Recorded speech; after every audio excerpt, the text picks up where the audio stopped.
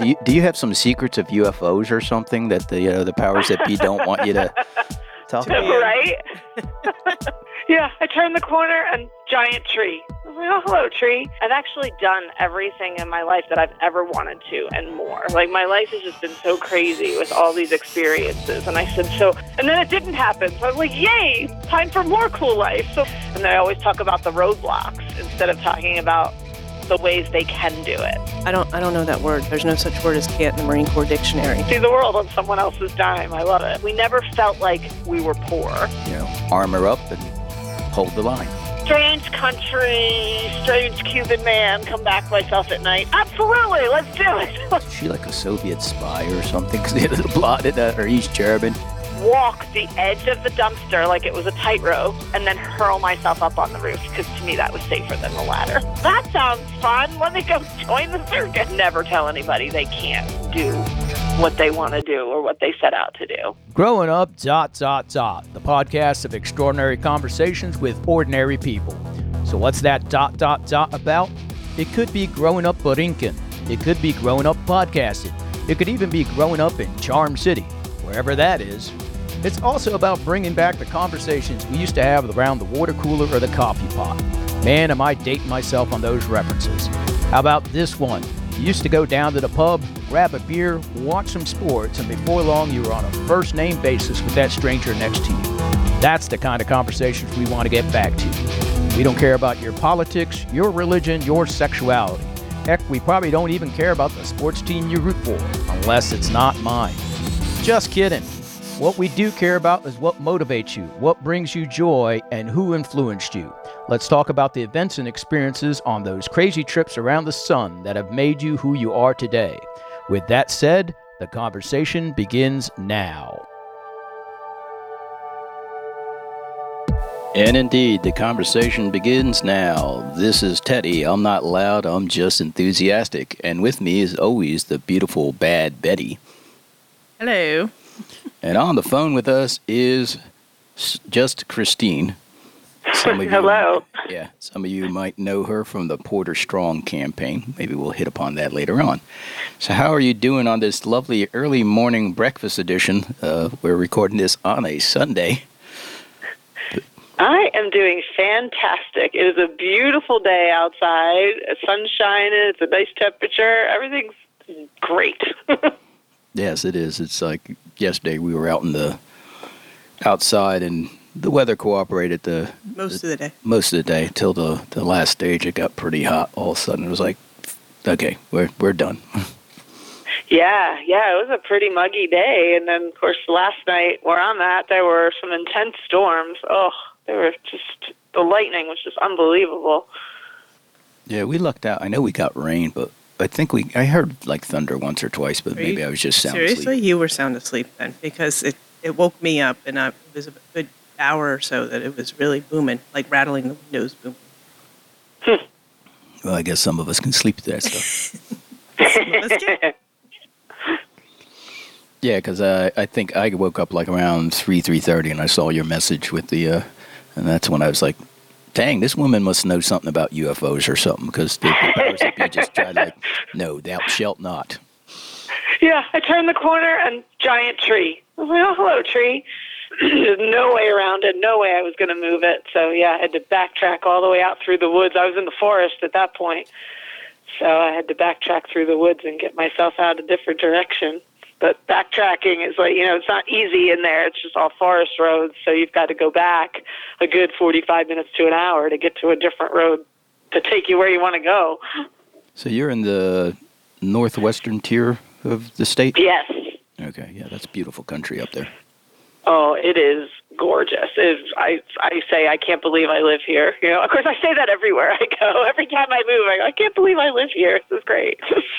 Yeah, but that's part of what over the years, just I wanted you on the show because you are truly an inspiration to me. I want you to know that. I mean, just you're one of those people that you can look at where you're at in your situation, and yeah, granted, you've had some insane obstacles, which I'm sure we'll get to, thrown in your way, but overall, the joy of life, and that's something that I try to that's something I try to emphasize a lot, and I know Bad Betty's on board with that.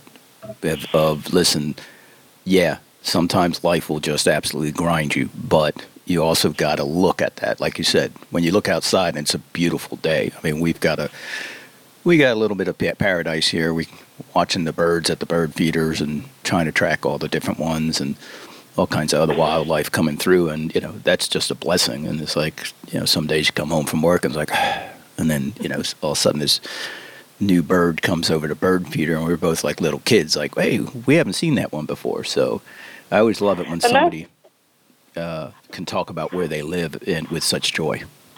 Yeah, I mean, that's the way it should be, just finding the joy in those little things. Sometimes we get just so wrapped up in all that hustle and bustle of life, right? And just you don't stop to see those things that are around us, that we just take them for granted, I guess,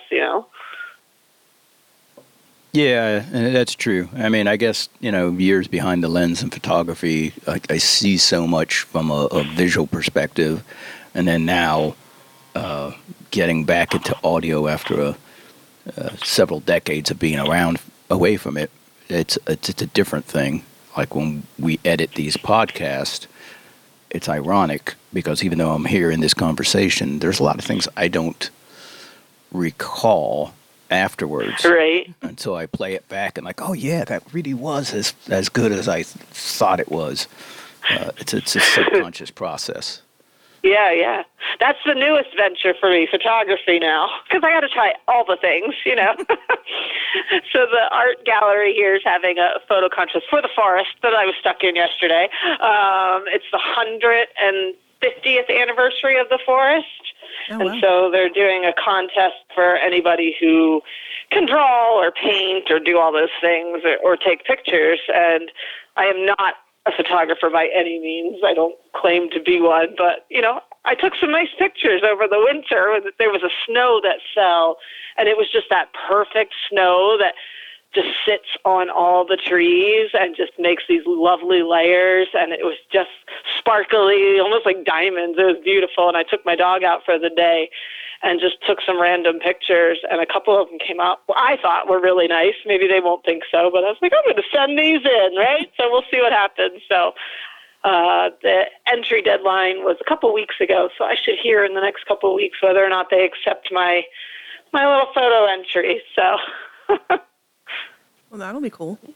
Yeah, I think that's just cool because, I think a lot of people, like, they wait, and they're, I got to do this, I got to do that. Bad Betty and I are into some new ventures this year, predominantly, and last year, because it's like, why not? Somebody said, you should do a podcast. Yeah. That's like throwing a challenge coin in front of me, like, oh, okay. Yep. Yeah. How hard can it be? Yeah, no. It's fun. We love doing this, love being able to talk to different people. But the production and, I'm learning a whole new editing. It's all done through software now, which is really cool.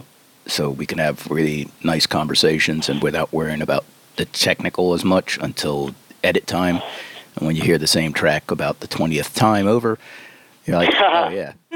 And then the production is, trying to get guests. We have somebody like you who wants to come on, but the powers that be, the universe keeps blocking. Yeah. We got other people against us. Yeah, and we got other people we've been trying to get on. They're like, oh, let me listen to the podcast. And we look at the analytics like, well, you're clearly not listening to the podcast. It's kind of hard. Right. It's a difficult sale, especially when neither one of us are really salespeople. We're, contrary to popular belief, the people who know me think I'm outgoing. It's very focused group that I'm outgoing with. And for this, it's constant sales. It's like week in and week out. Got to pitch it. Got to promote the show. Got to go out there and keep asking people who, if they haven't said no, then that means it's just waiting for a yes. Right. Yeah. Absolutely. Yeah, that's part of the motivation behind the whole Teddy Bad Betty thing is, like, kind of take on a different persona a little bit and have to do that sales portion of it and be like, hey, come on the podcast and do all of that end of it. Yeah. Because it's definitely not how I usually am. Yeah, I can't imagine having to step out of your comfort zone that way and trying to put yourself out there like that. Yeah. So it's good. I admire that. Like you're saying I'm an inspiration. I think you're an inspiration in that way too, just trying to reach out of your comfort zone and try something different and new. I think it's great.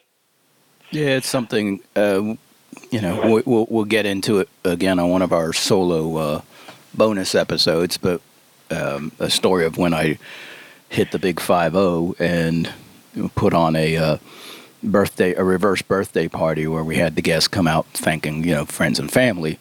And that's when I first kind of realized I've done a lot of things. I always say I haven't done anything. But then people are like, but you done this and you done that. I kind of listed a bunch of things I've done in life, just not even thinking about it. To me, they're just cool things I've done in life.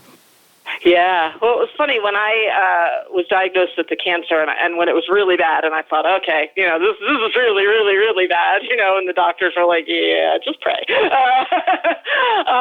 I said to my mom, I said, I'm actually okay with this. Like, it was a really weird, serene feeling. I said, and it's because I've actually done everything in my life that I've ever wanted to and more. Like, my life has just been so crazy with all these experiences. And I said, so how many people can say that in their life, that they've accomplished everything they've ever wanted to? So I said, really, if this is my time, if this is really what's going to happen, that's okay, because I've had a really cool life. And then it didn't happen. So I was like, yay, time for more cool life. So let's do some more cool things. So getting a little more outrageous. So, taking balloon rides. And next week I'm taking my nephew and we're going zip lining in the wilds. I guess they have a 10 zip line tour of the grounds. It sounds amazing. Like, you just zip line over the exhibits, I guess. I don't know. So I'm excited to see this. And I was like, who would go with me? Because I want to experience this with someone. Usually when I do stuff, it's solo. I was like, I need to experience this with someone. And so my nephew, his 16th birthday is this week. And we never really spend time one-on-one. It's usually with his dad, who's my nephew, so he's really my great nephew. So it's usually his dad and him and me. As a threesome, we do stuff together. But this time it's just going to be me and him, and it's going to be a blast. I'm so excited. Yeah, that sounds like it will be fun. Yeah, yeah. Zip lining is crazy. It's fun. Yeah, I've never done it. So I'm excited to try it again. Just try something new, just something I haven't done before. Yeah, I think I did what's that old section of Vegas? Oh, yeah. I forget what it's called. It's a street name, but yeah. Is it like Fremont or something like that? Fremont. Yeah. We did a couple years ago. My buddy and I, who I'm trying to get him to come on the podcast too, and I just got another one of playing, phone pong here. But we did that. He just convinced me because he's the only guy who could do that. He's the same guy that every time we cross an international border, we run into interesting things.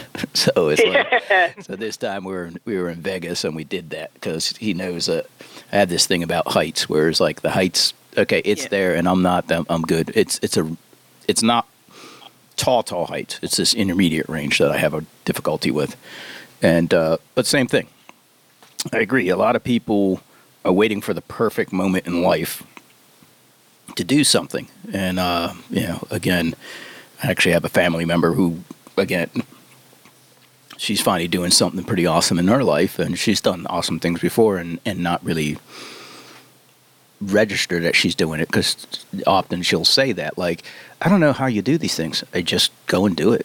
It's like... Yeah, exactly. Am I terrified of it? Probably, if I really had to think about it. But again, this is the life we're given. We're supposed to be living it. And whether your idea of living is, raising some kids in a nice, quiet community, or, just going out week in and week out, I got racing cars or swimming shark-infested waters or whatever. It's like, go for it. I think it's kind of sad that the more interconnected the world is today, but it seems like more people are unwilling to take any actual risk. And I find that very bizarre.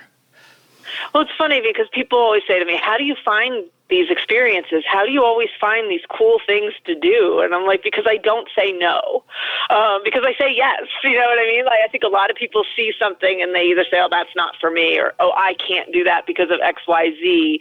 And then I always talk about the roadblocks instead of talking about the ways they can do it.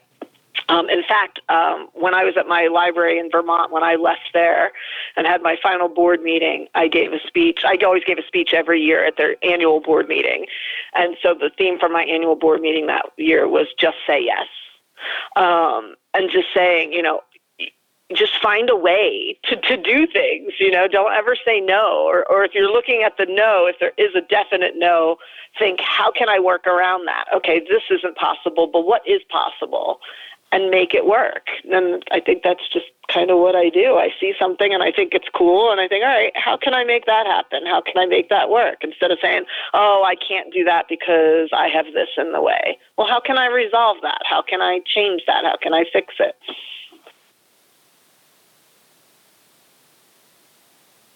Sorry, we're so fascinated by the story. We're like, I'm just how like, do you yeah. follow it up? I'm like zoning out, and he looks over at me. I'm like, hello. I mean, I've been that way my whole life, and I always kind of laugh because my dad was a Marine, and he had he always said when I was growing up, and even when he passed away, my nephews were pretty young at the time, and even they knew the saying that I grew up with, which was, if you said can't, he would be like, I'm sorry, what did you just say?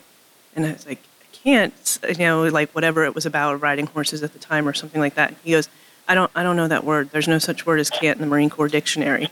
And it's like, but being raised with that mentality totally changes your outlook of things. It's like, well, you gotta find a way to have it, you know, that's not a thing, you know, like you can't just, there's so many people nowadays that are just like, I can't do that.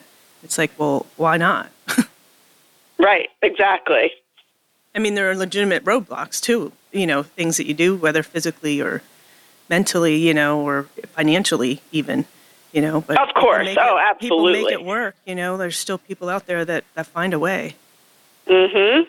I mean, I wanted to travel, so what did I do? I found a job that incorporated travel. You know what I mean? I could have never afforded to go to all the places I got to go to if I had to pay for it all. So, all right, let's just go get a job where there's some travel involved. All right, we got that. And then, you know, get to see the world on someone else's dime. I love it. It's great.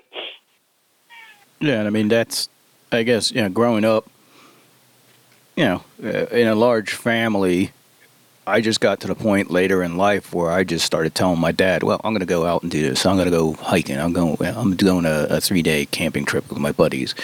And that attitude got me through life and got me in trouble a lot of times, but not with my dad, ironically, who kind of, I wouldn't say he gave up on me. It was more like that's what he was expecting. That's how he grew up. You just got to a certain age and you just go and you do your things.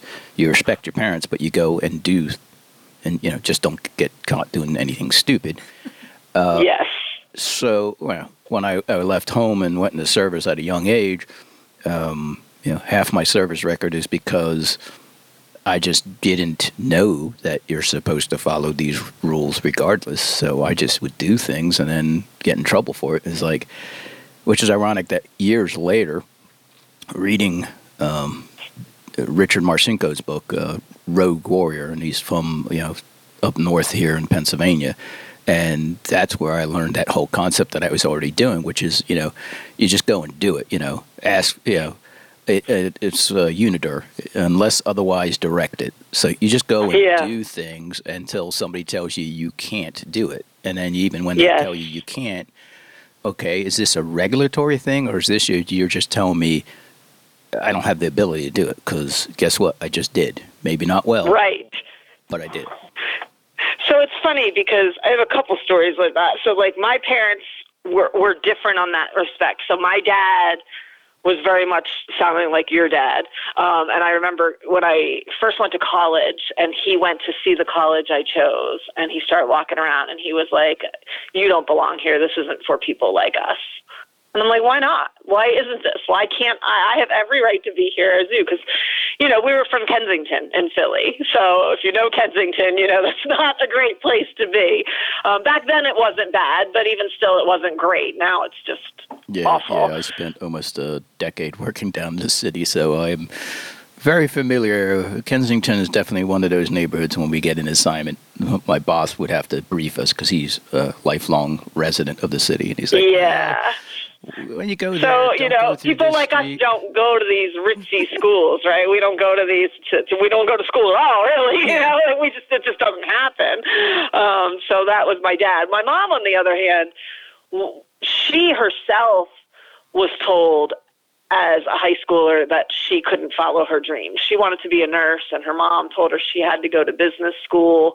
And she did, and she went all the way up until 6 months before graduation and then dropped out. All right, Mom, you wanted me to do this, well, I'm not finishing it. So, so she always supported any dream I had because I think she was stifled in her dreams. So she was like, yep, go ahead and do it.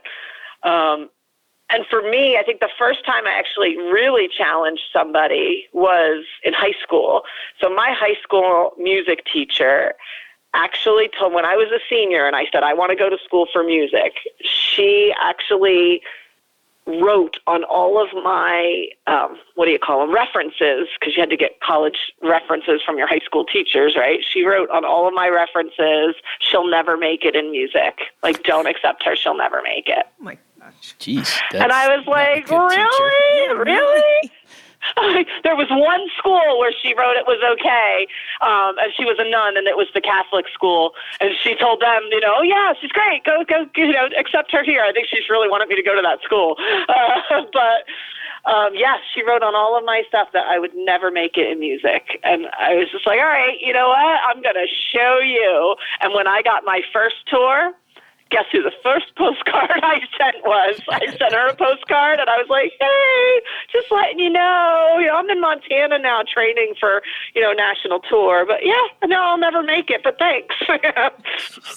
Which maybe wasn't the best thing to do, but I couldn't help but just say to her, you know what? I did it. You didn't believe in me, and I proved you wrong because, yeah, you should never tell anybody they can't do what they want to do or what they set out to do. Especially as a teacher, you're supposed to be helping boost people and, bring them to a higher level, and that's just crazy. Yes. You're like, no, you're never going to do that.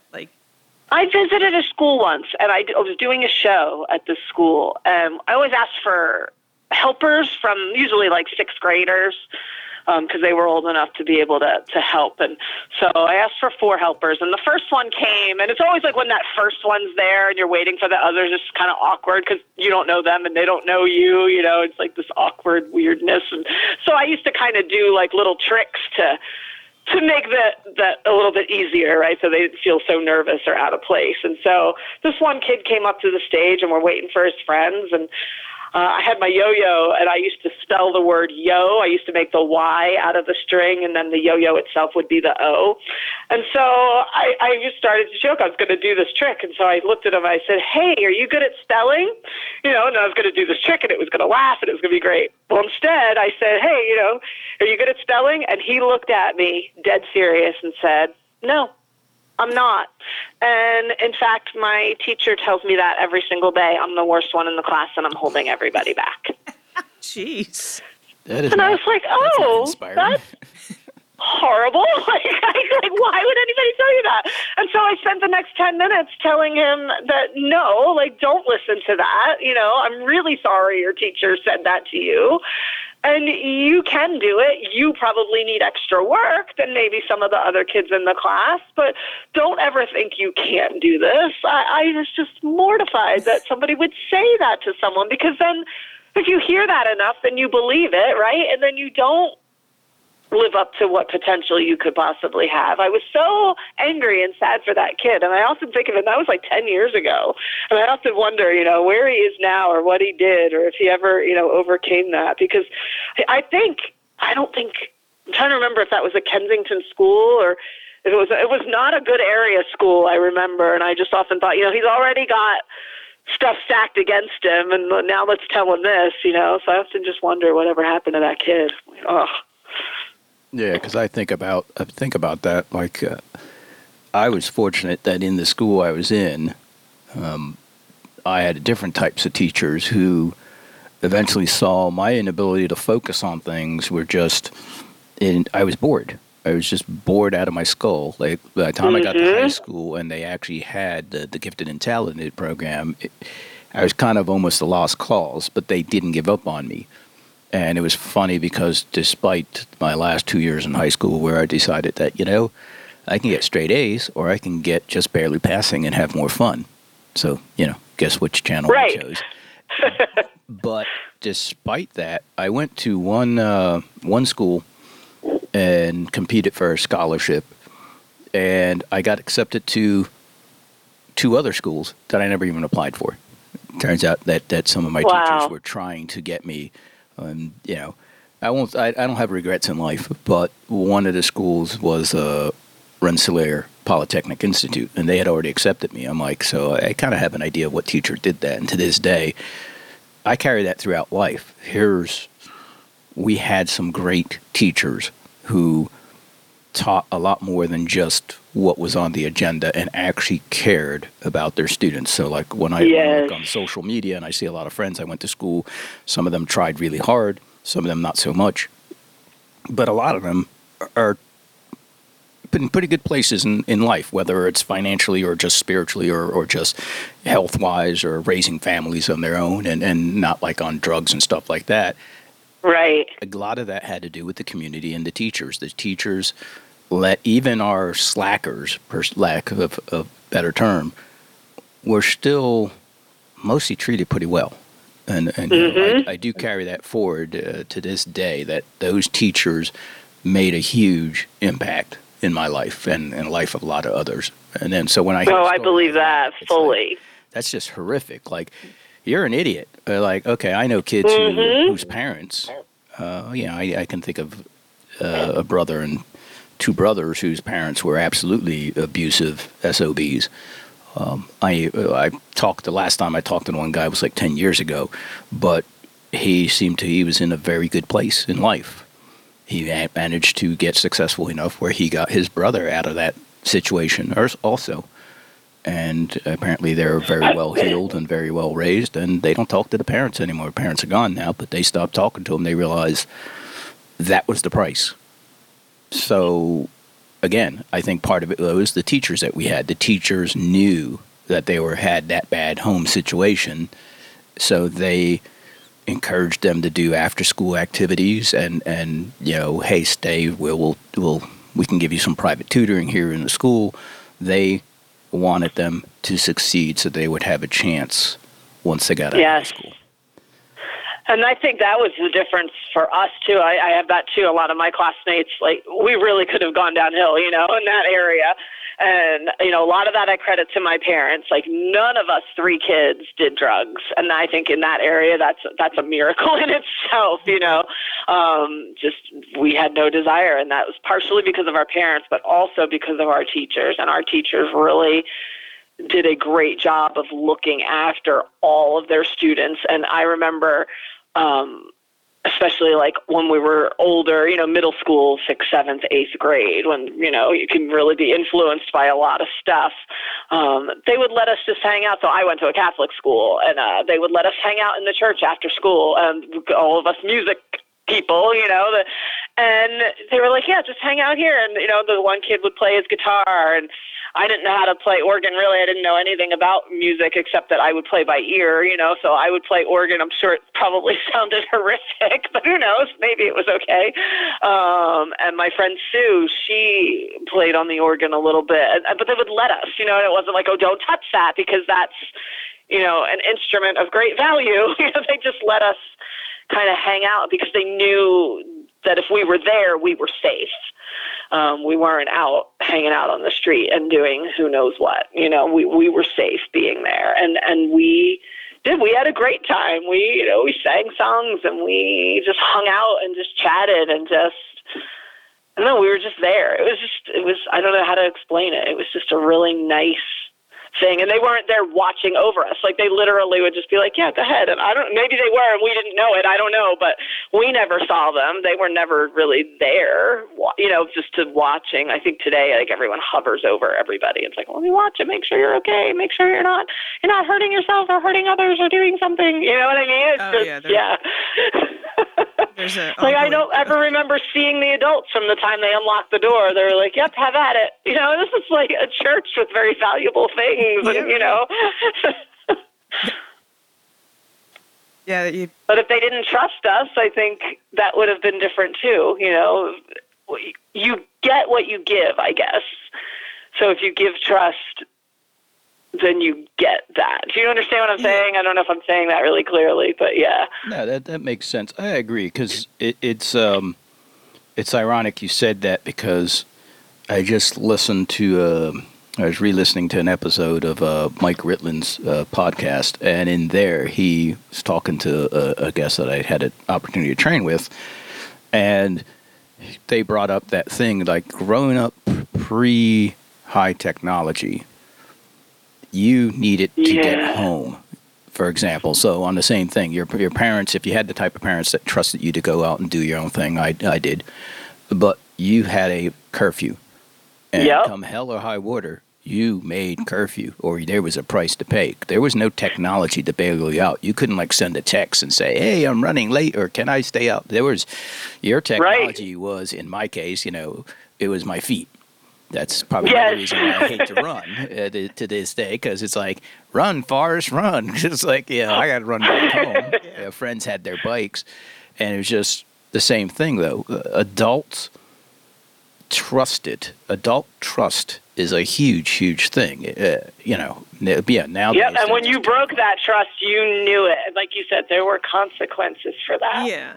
Well, and I think the other thing, and I hate to do it was a different time than kind of a mentality, but the same token, like we joke about, Generation X was like kind of that last feral generation where, you basically, like, especially in summer, you spent all day outside. You went and rode your bikes, you went to the pool or whatever. Yeah.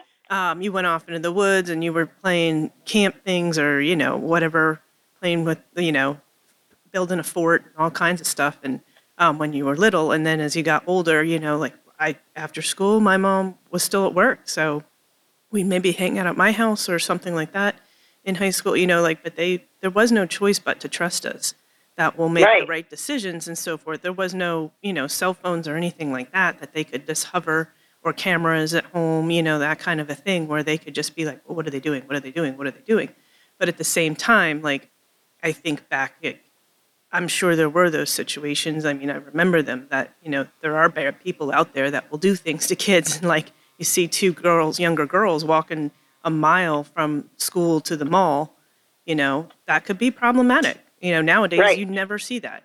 And, but it wasn't far from our high school and middle school. So a lot of times that's what we do, is walk over to the mall and hang out there and get something to eat and so forth.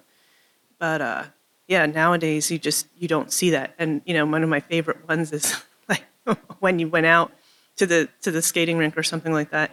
And again, no cell phone. So you go to make a collect call off the payphone, and all it was, we're ready to be picked up now. Thank you. And I was just thinking about that. You try to cram in a whole bunch of words into that, say your name. Do you accept a collect call from, we're ready to come home, come pick us up? Yeah, exactly. You think about that now. I remember one time my sister, this is funny. So my sister, she's like 6 or 7 years older than me, and she was out with her friends, and I don't know what happened or what, but we only used that collect call if it was like a dire emergency, right? If something really, really important. Well, I was young. I don't know how old I was, but I must have been, I don't know, I want to say 6. I don't know. I was young.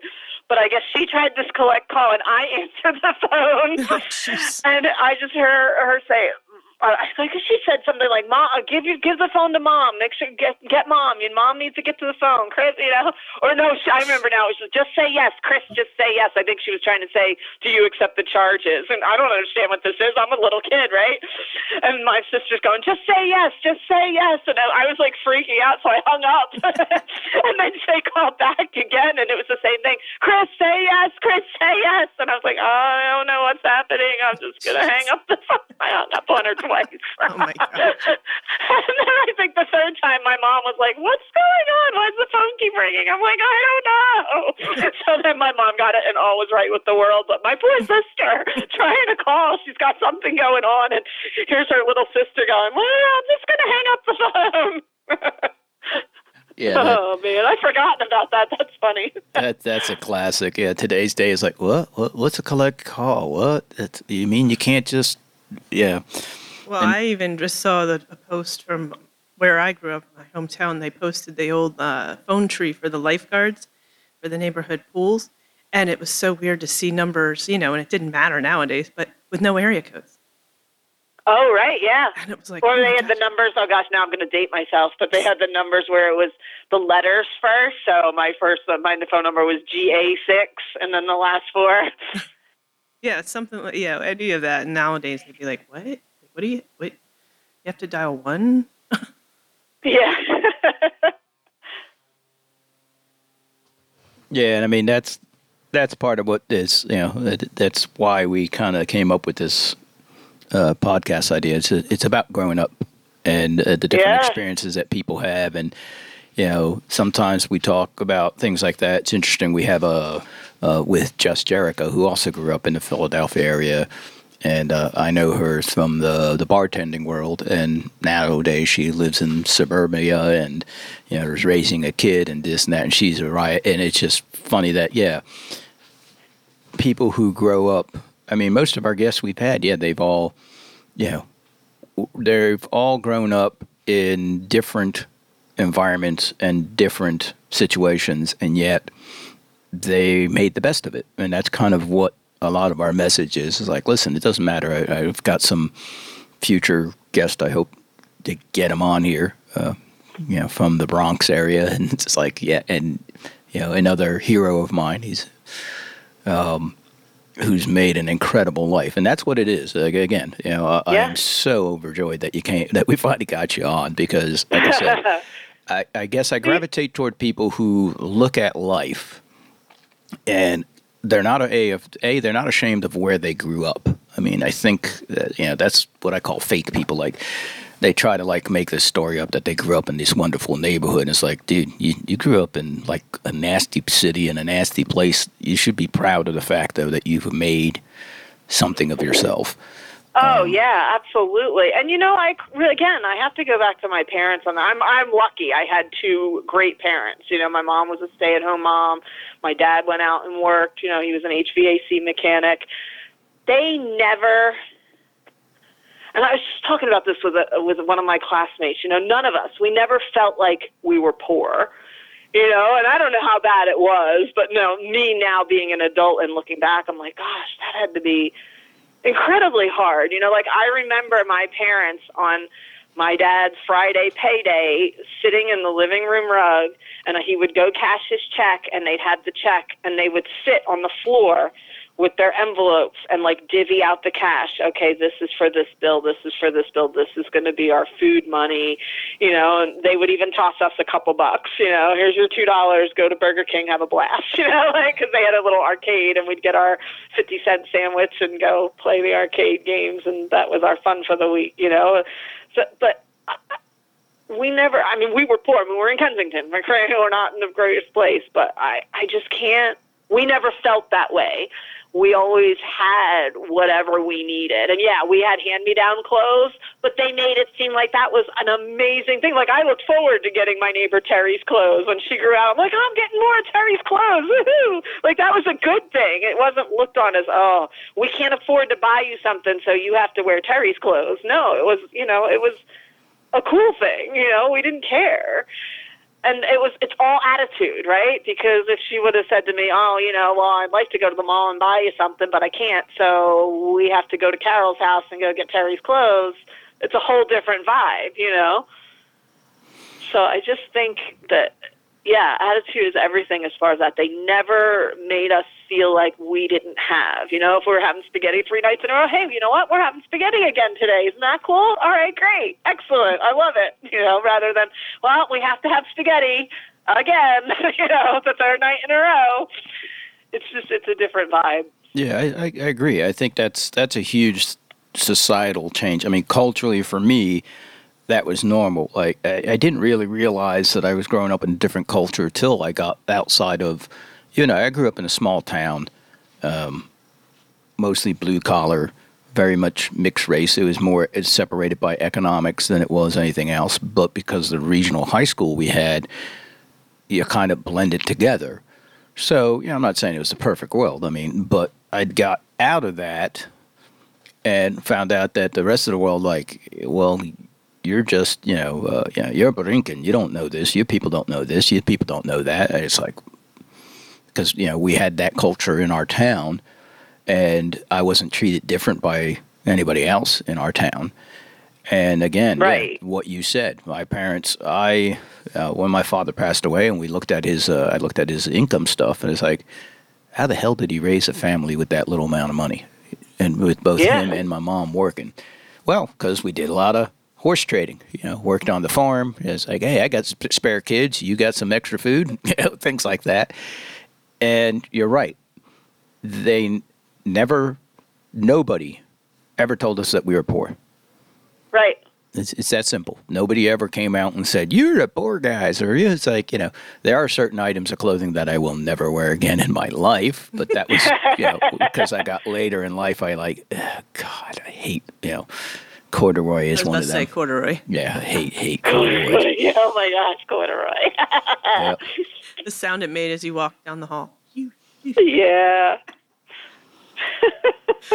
Yeah, and you know, like I was a little bit on the opposite end because, you know, my parents growing up, they were from the city, didn't have a ton of money or anything like that. My dad started his business when he was very young, and, you know, lived with his 2 aunts and 13 cousins with his siblings, you know, growing up. So definitely a different world. And then when I was about 10, 11, we moved, you know, to a more suburban area, more affluent area, but still, you know, I had that working class background for, you know, with my parents that, you know, that was the mentality. So to move into a more affluent area, I wouldn't say it was more apparent that we didn't have the money other people did, but you definitely noticed it. You know, like a lot of the other parents had college educations and so forth. That was not us.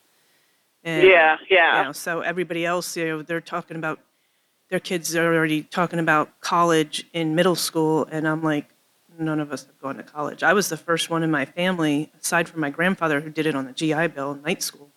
I was the first one in my family to get a college degree. And so, you know, it was a definitely, you know, I still got along, I had my friends and they were fine, you know, like nobody ever like bragged on us. But yeah, it was definitely in that kind of a environment, if you didn't have certain clothes or certain, you know, especially in the 80s. Yep. You definitely stood out, to say the least. Yeah. Absolutely. See, in my neighborhood, we were all kind of on the same playing field. There was nobody. Well, with the exception of the one girl that lived in the mansion. There's one mansion in Kensington. It's the funeral mansion. Wow. And we used to love going to play at her house. Her mansion was right across the street from the school. And so we always thought she probably wasn't, but in our eyes, she was rich just because she lived in that giant house, you know. It's a funeral home. Well, and it's really funny you should say that, because we've like gone into questions and done these kind of like rapid fire things. Teddy and I have, you know, like kind of brainstormed at times. And one of the questions is, why is always the nicest house in the neighborhood or in a community? The funeral home. Yeah. They're like these gorgeous old homes that are so well maintained. It's like, wow. Yes. Yeah. And then I'll do a shameless plug that if you listen to the episode Emu Chris, you'll find out about, she's not upper class. She only did equestrian and knows people who went to Olympic soccer and stuff like that. We do a riff on that in that episode. Yeah. And that's the thing is, you know, that's the other part of it is, even though, you know, the neighborhood I grew up in, even though it was like literally built as like the ideal suburbia, was the idea behind the town. It was very economically diverse. There were, lower income housing mixed in, so our high school was very diverse as far as economic. And people got, it wasn't a problem. People got along. Certain schools, definitely, certain high schools were more affluent than the other ones, and so forth. But yeah, I mean, I don't think I ran into that until college. I think.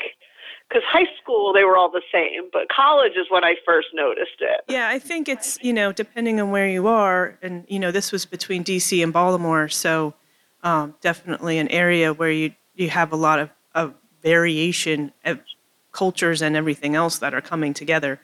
But, and again, my dad, it wasn't like we were poor, but considering what other people had, the kind of income they had when they worked for NSA or, the government in general. So my one friend was a rocket scientist at NASA. Her dad was. And so, definitely a lot of differences. But, I think my dad anything that they made went towards us kids. Yeah, exactly.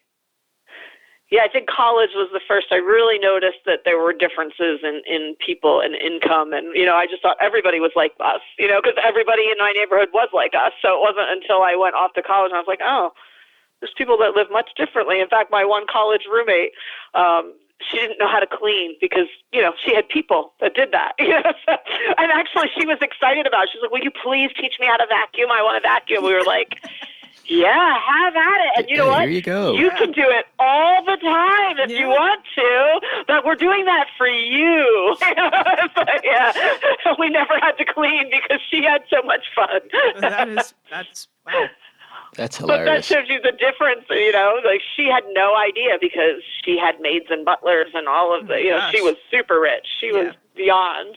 So she didn't understand that. And so to her, that was great. That was so much fun. But that's when I really realized, there are people that, and I think that's what led my dad to say that comment, like, you don't belong here, because there were people like that. And he noticed it right away, or I didn't really see that, I just was like, oh, I'm going to school. It's a big deal, because I didn't realize that there were different levels. I didn't know. I was very naive. I just thought everybody's like us. This is how everybody lives. Yeah, I mean, that's similar to, it's not that I didn't run into it sometimes with, racism and stuff, but it wasn't until I went into the service that I discovered, it's like, well, you're Puerto Rican, you people do this and that. I'm like, what are you talking about? The Puerto Ricans I grew up with are all hard-working families that, I was taught we can cry and laugh at the same time and just enjoy life in general. And I was like, well, your people are this and that. And I'm like, oh, okay, so not everybody in the world sees things the same way. I mean, I had some exposure to that visiting. I'm fortunate that even though I grew up in a rural area, I spent a lot of time in the urban zone, in New York City, Brooklyn, Bronx, Queens, and over in Jersey City and I forgot the other Union City, and those in the 70s, those were they're like Kensington on a larger scale. The neighborhoods that we were going in were not the neighborhoods that people remember fondly, and I learned a whole different worldview, which I am actually grateful for my parents for having done that, and for family because by the time when I was an adult, like I said, I guess it wasn't so much a shock, but once I started meeting that, people will hate you just for your name, and then it's like, I would just throw in that New York attitude. Then, that doesn't confront me none, as George Thorogood would say. It's like whatever, and that helped me adapt. I mean, inside it was like, holy crap, but externally I was able to just channel my cousins and just and then it led later in life to a better understanding of all my uncles and aunts and all that who had encouraged my father to move out into the rural area, and just that face that they would put on when they're on the street. That later in life I now understood when certain people walked into the bar, for example, where my uncle ran, and why people's look would change. Some bad characters coming in, and they just had a role to play. The whole diaspora of the 50s taught them, there are some people in this world who will not like you because of where you came from, and Yeah. you can either sink down to their level, or you can just, armor up and hold the line. Yeah. Yeah. Well, it's funny. My ex-husband, when I had taken him to my neighborhood for the first time, it was for a wedding of my best friend, and we were going to the rehearsal, and we took a bus, and the bus went through every bad neighborhood there was in Philly, and he sat there as stone silent as you could be. He grew up Schenectady, New York, and then summered in Maine, so he had a much different upbringing than I did, and he just looked out the window and didn't say a word. It was like an hour bus ride. And I thought, oh, man, what is he thinking? Like, what's going on? And he got out of the bus, and he looked at me, and I was like, all right, we're going to the rehearsal. And he's like, no, wait. And he just gave me this big hug, and I was like, what was that for? And he's like, because I had no idea. He was like, he's like, I have a totally different respect for you and just a different view of you, because he's like, I had no idea this is how you lived. And I was like, he's like, I didn't know like anybody lived this way, I'm like, yeah, but to me it wasn't anything, it's just, but the racism piece, that is, when I moved to Central PA and I bought my house, I bought that house because of where I live partially. And I was like, I'm in a position to do this, and I've always wanted a split level house. To me, a split level house meant you were rich and you got somewhere. And so I did. I bought my split-level house, and that was my dream come true. But then I remember the day I moved in, the previous owners were there, and they were showing me a couple different things. And then they said to me, okay, you live on the West Shore, and so you shop at this mall, and you go to this place, and if you ever have kids, they go to this school. You don't go to the East Shore. And I was like, why? He's like, because that's where them other people are. You don't go to the East Shore. So there's a mall there, and it's probably closer than the other mall, but you don't go there. I was like, really? People think that way? Like, I didn't even know what to say, because I was like, what is coming out of your mouth right now? Like, is that really like something people think? And then the more I got to know the area, I'm like, yeah, there's a definitive line between the East Shore and the West Shore. So what do? I get a job on the East Shore because you know what? No, it's not okay. Just, yeah. Yeah, there's a That's lot the of one that. thing, like, I don't miss that area. When I left that house, like, I thought, oh, I can't believe I'm leaving this house. And I'm like, you know what? No, it's okay. It's okay to leave. I'm good. Yeah, and in some areas, I mean, I've been all over the country, and a lot of times it's purely accidental racism. Another reference to another song. Oh, yeah. Because, like, when I first met people from New England area, they would like, well, we've never seen anybody like you. I'm like, I'm really not dark-skinned. I'm not light-skinned. I mean, I get a little darker in the sun. Like, no. And then the only blacks we've ever seen are on TV, like the Jeffersons. Like, seriously? You're joking, right? It's like, no, there's none up here. And so they would say some things, and you would just look at them and they'd be like, oh, I'm not supposed to say that? I was like, no. So they weren't deliberately, and even like, and sometimes I got to talk to like some of their siblings or parents. It was just literally, that's how the country was. And if you lived in parts of the country where people just didn't travel and you didn't have the internet, you just didn't know. I get the same thing all the time with people like, oh, the South's this, the South's that. It's like, have you ever been there? Well, I see. Right. Have you ever, I mean, if your reference of the South is Gone with the Wind and Dukes of Hazzard, then you have no clue. I've actually had far more hostile here in the Northeast than I ever had down South. Now, I'm not saying it doesn't exist down there. Sure. I went to training with a guy who grew up in the center part of Mississippi, and he'd tell me some stories. He's a big black dude, but he'd tell me, it's like, back home, I forgot what part of Mississippi it was, not relevant. He says, no, I couldn't be this person. I'm like, what? He says, the things that you see on TV that you were talking about that isn't realistic, it still exists.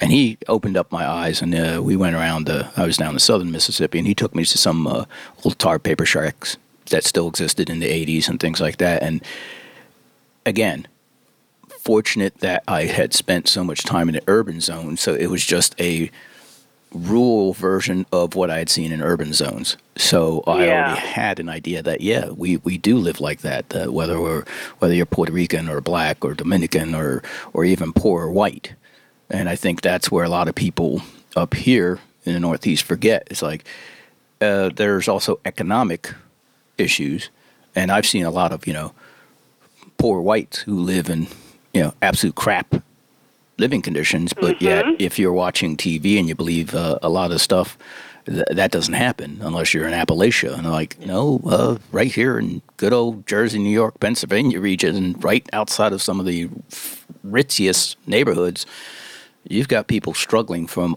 all a huge brand. And I think, again, I just can't thank the people in my life enough who, without realizing it, they showed me what the world could possibly be, so that later in life, when I did travel in the world, I have this thing. I don't like going just to tourist areas. I want to, again, I'm not going to go into the stupid people who go into the most dangerous neighborhoods like in Jamaica and that's just stupid. But at the same time, if I can find locals, especially stateside, when we were one trip we did down to Louisiana, I just remember, this hole-in-the-wall bar where, just say that light-colored folks would never step into, and we did, and we had a good time because they realized, no, I really want to try your food. I want to try actual homemade food that you're offering, and I want to listen to blues music. That's what I'm here for, And plus the fact you already outnumber us, so that, worst case, you could make us disappear in the swamp. And once I said that, they just started cracking up and realizing, these are just some, I want to see America. And I got to see that. I always used to go to supermarkets wherever I would travel, because that's where you really learn about a place. Go to their supermarket. But even in Cuba, when I went to Cuba, I remember, so that was through an educational exchange, a teacher exchange. We would go to their schools, and we went to a hospital and different places just to see kind of how they lived, right? But when you go on those kind of tours, they show you what they want you to see, right? And so we had one free day. And I can't remember the name of the town, but I remember walking down this street, and there was this little local band playing. And there was this really cool piano organ mixture instrument that I had never seen before. So I had stopped and was kind of looking at it. And the guy who was the drummer from the band came over and asked me how I was doing and, what I was looking at. And I was telling him, and he was like, hey, well, I'm working here today and I'm playing for the day, but if you want, come back tonight and I'll kind of show you around. And I'm like, all right, strange country, strange Cuban man, come back myself at night. Absolutely, let's do it. Like, what was I thinking? I don't know what I was thinking, but I wasn't thinking, and I thought that could have ended really badly. But no, he was the sweetest gentleman. We still talk to this day. We walked through this park, and he just kept walking and walking, and I was like, where is he taking me? Okay, maybe this wasn't the best idea, and now I've just gotten myself in a whole lot of trouble. But he just took me to this back end of this park, and then he was like, all right, now's your chance. He's like, anything you want to know about Cuba, I will tell you. And I was like, oh, I don't even know what to ask. I don't even know what to say. Right? So then he kind of started the conversation, and he was telling me about how he used to be a teacher, and then he was playing music, and he liked playing music because he was making good money doing that, and he was able to support his mom. And he was basically saying, any day, the government can take that away and decide I'm making too much money and make me go back to teaching and make me go to certain jobs. And just the things he was saying, and it was just unbelievable. But again, I had to have trust in this person that I didn't know, and again, a different race and all of that. And everyone else on the outside looking in was like, what are you doing? And you could even see people looking at us as we're walking through the park. Here's this very white blonde girl walking with this Cuban man. Why are they together? What's going on? So you have all of that in there. or even in college, when I was first scouting out my colleges, one of my very good friends was at the college I ended up going to. And he and his 3 friends took me around for the weekend, and they were all black males. So here's this very blonde, very white girl hanging out with the 3 black boys of the weekend, and everyone's kind of like, why, what's happening there, And more than once I was asked, hey, are you okay? I'm like, yeah, I'm fine, why? Like, I didn't get it then, now I get it, why they were asking, but I didn't then. I was just like, yeah, I'm good, like, what? And they were like, oh. Because you're hanging out with them, It's just a weird vibe. Yeah. So just real quick, and then Bad Betty's going to interject. Just want to let you know we're up on the hour mark. We can continue to talk. I love talking. But we're always respectful of our guests' time, so we always give them the hour mark. Gotcha. Yeah, I can talk for a little bit if you want, or whatever. Yeah. Okay. So Bad Betty's got something to say. Yeah, just speaking to that, because like I said, when living in Maryland, it was where I went to high school was very diverse area in general. And so we were our high school was kind of known for that. So even in Maryland, like some of the times with football games and so forth, the teams themselves, when we went out to rural areas, would hear some pretty bad slurs. And even in the stands, like we'd often hear slurs. Or if we went into inner city Baltimore to play a basketball game or something, some of the crowd could get into it and you'd hear some of the slurs. But I remember the story, it was the early 80s, and the Student Government Association they did like some kind of a big meet and greet and they traveled down to North Carolina. And on the way back, they were, traveling on buses, and on the way back they stopped at a mall to get something to eat, and they're walking around the mall. And people are gawking at them and looking at them. And they're like, why are people looking at us? And they went to the food court and stuff, and all of a sudden security started following them. And they finally walked, security guards finally walked up, and they're like, you need to leave. And they're like, excuse me? And they're like, white and black people don't walk around here together. Like, that's not a thing. And they were like horrified. I mean, it's the 80s, and it's North Carolina. Right. It's like, what? And they're like, you're gonna start a fight. Like, people having a huge problem with this. And so they had to leave because they didn't want some kind of a big disturbance at this mall. Wow. So that was kind of a big wake-up call for us. It's like, wow. Yeah, and that's again, this is just an example of the kind of conversations we're willing to have on here. We go from, an incredible, your Cuban adventure. I love that. They're probably all thinking, like, is she like a Soviet spy or something? Because blotted or yeah, he's right? German. She did travel for her job. She didn't say what. Yeah. She never did say what job. Yeah. So, from that to serious subjects, and that's what we're about. Trying to have those conversations that you used to be willing to have with somebody you knew or a stranger. So I know I'm just right. I got to repitch. Go ahead. No, I know. But going back to the zip lining thing real quick, because I was thinking about this earlier.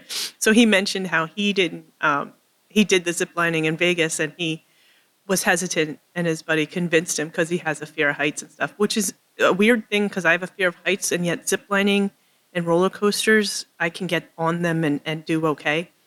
But yeah. I remember it takes some convincing sometimes, but then once I do it, I'm like, oh, that was fun. And airplanes, I don't mind, but you get me on a ladder and then I'm like in a panic mode. But ladders are scary. I could fly on a trapeze with, flying through the air and hoping someone catches me and say, okay, good luck with your life. But ladders terrify me. Well, and as a kid, I fell off the ladder. When I was learning to walk, and it was kind of a weird story, but I was learning to walk, and my mom was up on a ladder cleaning, and I climbed halfway up, and then I fell because she panicked, and then she jumped down and landed on my arm and broke it. So that's part of my fear of ladders, but in general, like, I can still, like, if I even see so much as a video where somebody's like standing on a cliff edge or something, or one of those rickety bridges, I'm like, my heart starts, racing, and I'm like, nope. But anyway, so I'll digress for one quick second to tell you, because this is hysterical. I'm so petrified of ladders that when my ex-husband and I fixed our roof, we did our own roof on our house. and I did not want to climb the ladder. So I would scale the dumpster, walk the edge of the dumpster like it was a tightrope, and then hurl myself up on the roof, because to me that was safer than the ladder. Oh, okay. But okay. Anyway, you were saying. No, so a couple years ago, I was looking at a trip that went up to Niagara Falls, and I guess that's something you can do up there, is zip line across the falls at night. Yes. Which would be really cool. And then I'm like, oh, I don't know. That's definitely one of those zip lines that I'm like, that's a unique view, that's for sure. For sure. But I just, I'm thinking about it. I'm like, something were to happen. Yeah. That's a big plunge. Hey, people tightrope across that too. Well, So that's true. They do Nick it on the Grand Lenda did that. Canyon. I was like, yeah. But they made him wear a harness, and he was not happy about that, because the harness actually makes it harder for you in some senses. It throws you off. Yeah. So you don't want to be harnessed, but they made him because it was going to be on TV. And I guess they thought, well, if you fall over, we don't want to show that on live TV, so we have to save you. But that actually made it more difficult for him. Yeah, they're probably like, if you fall, then our sponsors aren't going to be happy. Yeah, exactly. That would be a bad day. Or it could be like the old Evel Knievel when he wrecked on live TV. That wasn't a... So, so because people listening to this don't know your story, I would just point out, you hit upon it. So you talked about walking a tightrope, which I know you've actually done literally. So you want to talk a little bit about that? So that started with a stint with Circus Smirkus, and it wasn't until I was in my 40s, and I was like, oh, that sounds fun. Let me go join the circus. I've always been fascinated by circus. I can remember as a kid just being mesmerized by it all, the animals, and I know that's a taboo subject, but I have very different feelings than the majority of people. The animals are actually, in many circuses, are treated very well. There are some that do not, and they're terrible, but the ones that do, they treat them amazingly. And as an animal trainer, that was something to me. That's where I got my animal training skills, was from originally my initial experiences with circuses and zoos and things like that. But in 2016, I saw this ad for Circus Smirkus. Hey, come and be a part of the circus. Normally, it's a kids circus, so they only have kid performers. And this was a 3-week stint for just adults. And I was laying there like, no experience necessary. And I was like, I'm doing that. That is just going to be a blast. And so I did, and we learned all different skills. You could try pretty much anything you wanted to, and they had everything done very safely. And so they had, a tightrope that was, I think, maybe a foot off the ground, really low, and, they held your hands and they taught you how to place your feet and how to do all those things. And so I tried that. I tried trapeze. I tried unicycle. That did not go so well. I also tried stilt walking and never really made it. I put the stilts on and I stood up and I was like, nope, I'm good. Thanks. I'm just going to sit back down. But I tried like rollabola, and they taught you juggling and plate spinning and all those fun things. And I just really fell in love with it. I was like, this is really, really fun. I'm having a really good time. And then the 3 weeks were over, and I was like, all right, well, that was a blast. We got to do a couple little shows, and it was great. And then went back home, was like, all right, and I made really cool friends that I still keep in touch with to this day. You just kind of bond when you're in that environment, because you're literally putting your life into someone else's hands. So that kind of trust stays with you forever. And then after that, I saw I forget where I even saw it, but it was a little thing for the Van Lottestoffe Family Circus, run by, who is now a very dear friend of mine, a buddy by the name of Ted Lawrence, who was a clown for Ringling Brothers, and he started his own circus. And it comes every year, and it's in Vermont for like 2 to 3 weeks, and then he does one in New Hampshire for a couple weeks and whatnot. He also has like a quirky science show that he travels to schools. And I saw his circus, and I was like, that sounds fun. And I called him up, and I'm like, is this like just for kids, or is this a big person thing? Or he's like, no, please come. Please come. Like we had this amazing conversation. We hit it off right off the bat on the phone call. And I went out, and again, it was hey, try all these things, but now you can kind of focus on the things you want. And so I tried some new things. I tried aerial silks, and I tried Spanish web, which is the rope that you kind of swing on, and that was great fun. But I really gravitated towards the trapeze and towards the wire.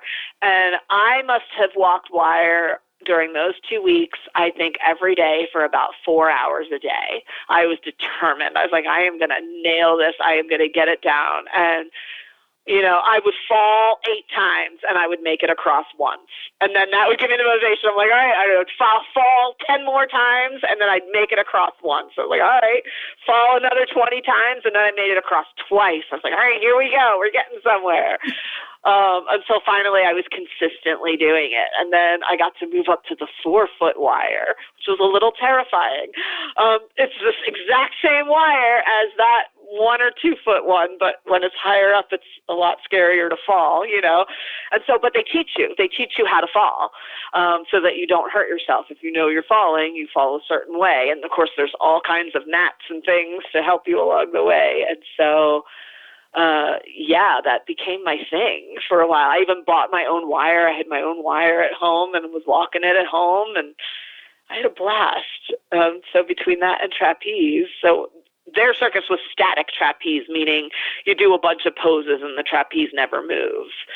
Well, a bunch of my friends who were from the Smirkus got into the flying. And so I was like, well, I want to try that too. Like, that looks really fun, And so I did. I went out where they were training and got to fly several times, and it was a blast. And then what made it even more special was for Van Ladestad Family Circus, because I had the animal training background. He wanted them to experience what it was like to have an animal on circus. So I got to bring my dog, and I got to do an act with her. And I will tell you, that was the most fun 2 weeks I ever had with my dog. I mean, I did agility and fly ball and obedience and all of those things, but nothing matched that circus experience. Just getting up in the morning, packing my lunch, packing her lunch, and going off to the thing and practicing different routines. And she was so open to anything we tried to teach her. So we had all of the troopers make these pyramids out of their bodies, and she would climb the pyramids. It was so cool. And then we had the troopers become the agility course. Oh, and so we had some of them just stand and be weave poles. We had some of them doing back bends and making a little tunnel for her. And then we made that into a little comedic routine where, like, she would go and come out the middle, and then she would go again and come out the middle, and then when she would make it, it would make a big applause because, oh, she did it, even though she knew exactly what she was doing the whole time, but we made it a whole thing. We had one of the kids that was, like, on the ground. He was a little tiny kid, and she would put her 2 paws up on his back and then spin around on him, and, yeah, it was great fun. Yeah, and see, that's awesome. That's why I wanted is like, yeah, I can't just leave that open where you've casually mentioned, oh, and I've walked a tight wire. People are like, wait, did she say something about a tight wire? It's like, yes, folks, you heard it right. This is just an example. You just got to sometimes say, I always wanted to do this, and then go find a way. I mean, I got to go up to Alaska, and while I still have to make it up there for an Iditarod, I got to go as part of our trip. We went up to the CV camp up on the glacier, which was an amazing ride on this insanely small helicopter, about size of a riding mower, and got to ride up on the glacier, being pulled around by a team that was in training. And so it's just awesome. I mean, I loved Alaska, just stuff. I've been down to the other end of the world, down in Antarctica, and it's like, people are like, well, how do you do these things? Like, opportunity, keeping your eyes and ears open, and again, as you said, getting people to pay. So the Antarctica, yes. I was paid to go there versus Alaska. Just fortunate that I have a family who's very, very good at, wrangling out travel deals to where it was like, it would be stupid not to go. And I'm coming up with that in October. I'm actually going to Africa, which is one of my cool lifelong dreams. And the way I get to go is I'm going to be helping a wildlife vet for 2 weeks. So I'm basically going to be her tech, and like shave rhino horns and go in a helicopter and dart a giraffe so it can get whatever it needs done, and go chase animals in the wild. And I'm like, really? Like, that's a thing? Like, I can do that? Okay, sign me up, you know? So I'll get to see the African wilds in a way that nobody else will get to do, and it's so cool. Yeah, I'm so excited. that is cool. I mean, that's an example of you just, you know, for those listening, if you haven't figured it out by now, it's like life sometimes is you pick your path and career changes to get you closer to being able to do the things you want in life. And, I'm going to have to call this episode is going to be growing up ...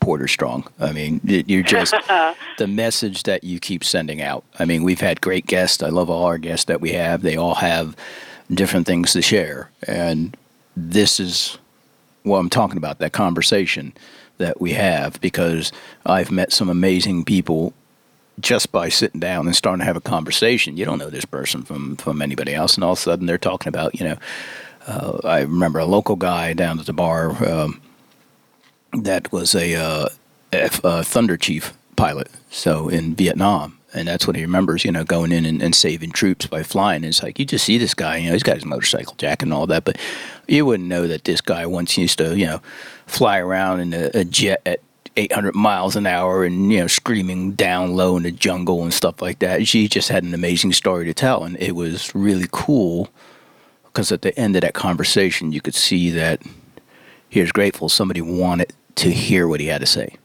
No judgment, no interruptions, just sitting there listening, buying him a beer. And that was, again, the impetus behind this was post-COVID, Bad Betty and I got to hang around on the porch, and I found out that, she fills in my cultural holes of the 90s when I wasn't living in the country. And we were down at the local pub, and the one bartender there says, you guys should start a podcast, because we just strike up conversations with people who are there. It's just, which is kind of odd. Again, I'm not really that outgoing, but I grew up in that environment. That's what my dad would do. Right. He would take us down to the local bar on a Friday night. Yeah, I know people are like, what? They take you down to the local bar? Yeah. Grow up, Yep. The bartenders knew us. Everybody there knew us. They weren't going to allow us to do anything stupid. But that was the world we grew up in a working class town, and that was exactly we were taught. You talk to somebody sitting next to you, it's okay to talk to them. If they've got a chair or two separate from you, leave them alone. It means they don't want to be bugged, unless it's somebody you know. In which case, then you walk over, see if they do need to.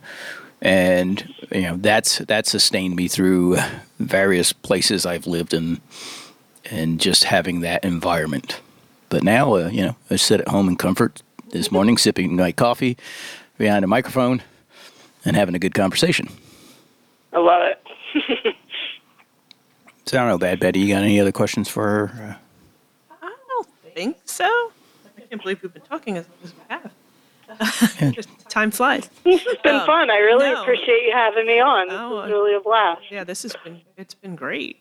It's awesome to finally actually get to talk to you instead of just hearing about it through Teddy here. But I'm glad it finally made it work. This was great. Yeah.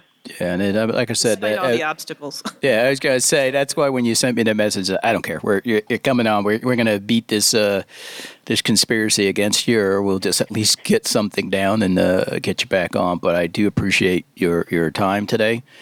Awesome. Thank you. I just, like I said, there's a handful of people out there that I love seeing their stories. I love hearing about it because I guess it also reaffirms, a lot of what I've been doing in the last few years, which is like, I just gotta go do it. There's things that, like I said, now we're shooting against some top-notch people, and why not? It's like we're out there. We're not gonna become international champions. It's the same thing when she still competes a little. She's still training to compete with her dogs. I just on the sideline photographing other people, and that my time for that has passed. Although who knows? Might get a new dog next year, and all of a sudden be back at that. But who knows? Yeah. But whatever you're doing, as long as you're having a good time doing it, that's what matters the most. Yeah, I mean, it's like this. We're committed to 2 seasons of doing this to give people an opportunity to come on and have that conversation. I don't view this part of it as work. I really don't. It's very nice. Sit down. We used to do this on a Saturday night. Use it actually as a way of decompressing. But early this morning is not bad either. I know we got at least 2 other guests who need to do it on a Sunday. But I do appreciate all of the time here. I'm going to hit the extra, and then we can talk a little bit more, make sure that we got everything secure here. So hold on. All right, you have been listening to Growing Up ... Extraordinary Conversations with Ordinary People. If you liked it, remember to leave us a 5-star thumbs up positive emoji on Spotify, Apple, or whatever platform you follow us on, and make sure you subscribe. We need to get the word out. And if you didn't enjoy it, hey, I'm sure you know somebody that you don't like, and you'd give them a 5-star thumbs up and recommend us anyway. But seriously, we need to get the word out on this podcast. This is a labor of love, and we want to keep doing this. As always, thank you very much for your continued support, and keep up those conversations. And this is Teddy. Bad Betty. And thank you very much. And till next time on Growing Up ...